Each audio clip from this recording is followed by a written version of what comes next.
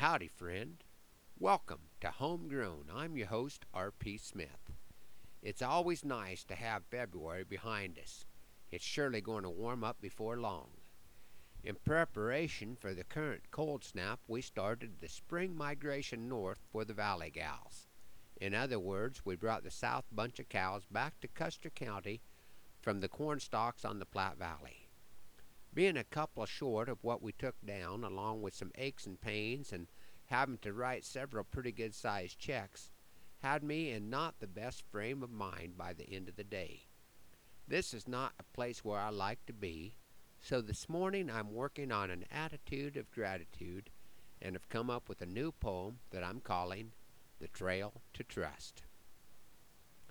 The cattle caught a ride home because it seemed too far to walk from their winter habitation where they were grazing on cornstalk, and though the truckin' bill gives me pause and causes me some fright, contemplating a 3-day below freezing trail drive made me a bullet bite. The mamas would have took the walk and probably been just fine, but finding voluntary cowboys who can take time to ride the line is sure enough a challenge, no matter how much I beg and plea, and though I hate to admit it, I ain't the hand I used to be. My left arm is still hurtin' from an altercation with a ewe. My left knee is locking up, the reason why I have no clue. My ribs are feeling better after being tagged by a high-kicking cow. It's already been a month, and I hardly notice now. 6-mile ride to the pen and gathering a stray was a heapin' helpin' of horseback on a rather chilly day. Alone except for too tall Smoky on the last leg of my trip, no one to hear my groanin' or see the curl in my lip.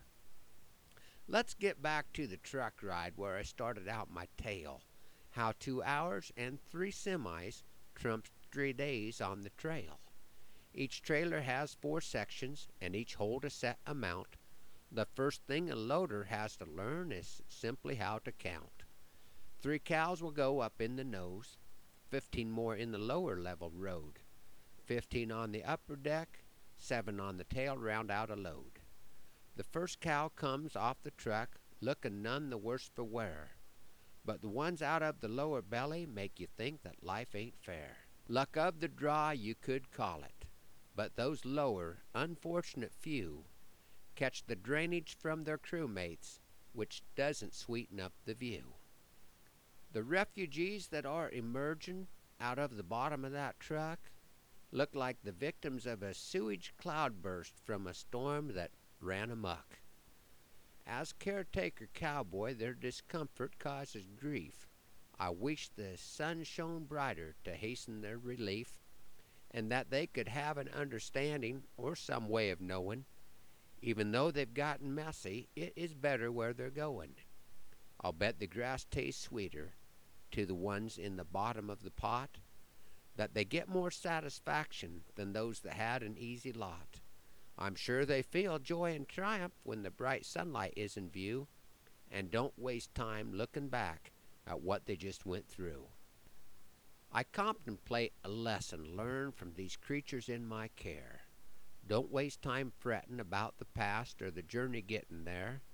Keep looking for things to get better, and on occasion trust, because there is a herder who has a plan for pathways to adjust. Even when I'm gimpy and no bright spot can be found, someone is watching over me as I am glory bound. When I'm up to my armpits in muck and a positive point I cannot see, it's the Good Shepherd's way of getting me to where I need to be. It will be a month or so before the cows start calving, but the ewes are going strong.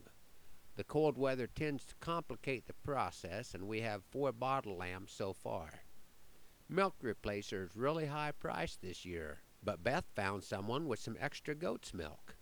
The only problem is that the free goat's milk comes with the purchase of a couple of bottle babies of another species. Maybe I'd better read through this poem again. Thanks for riding along on Homegrown this morning.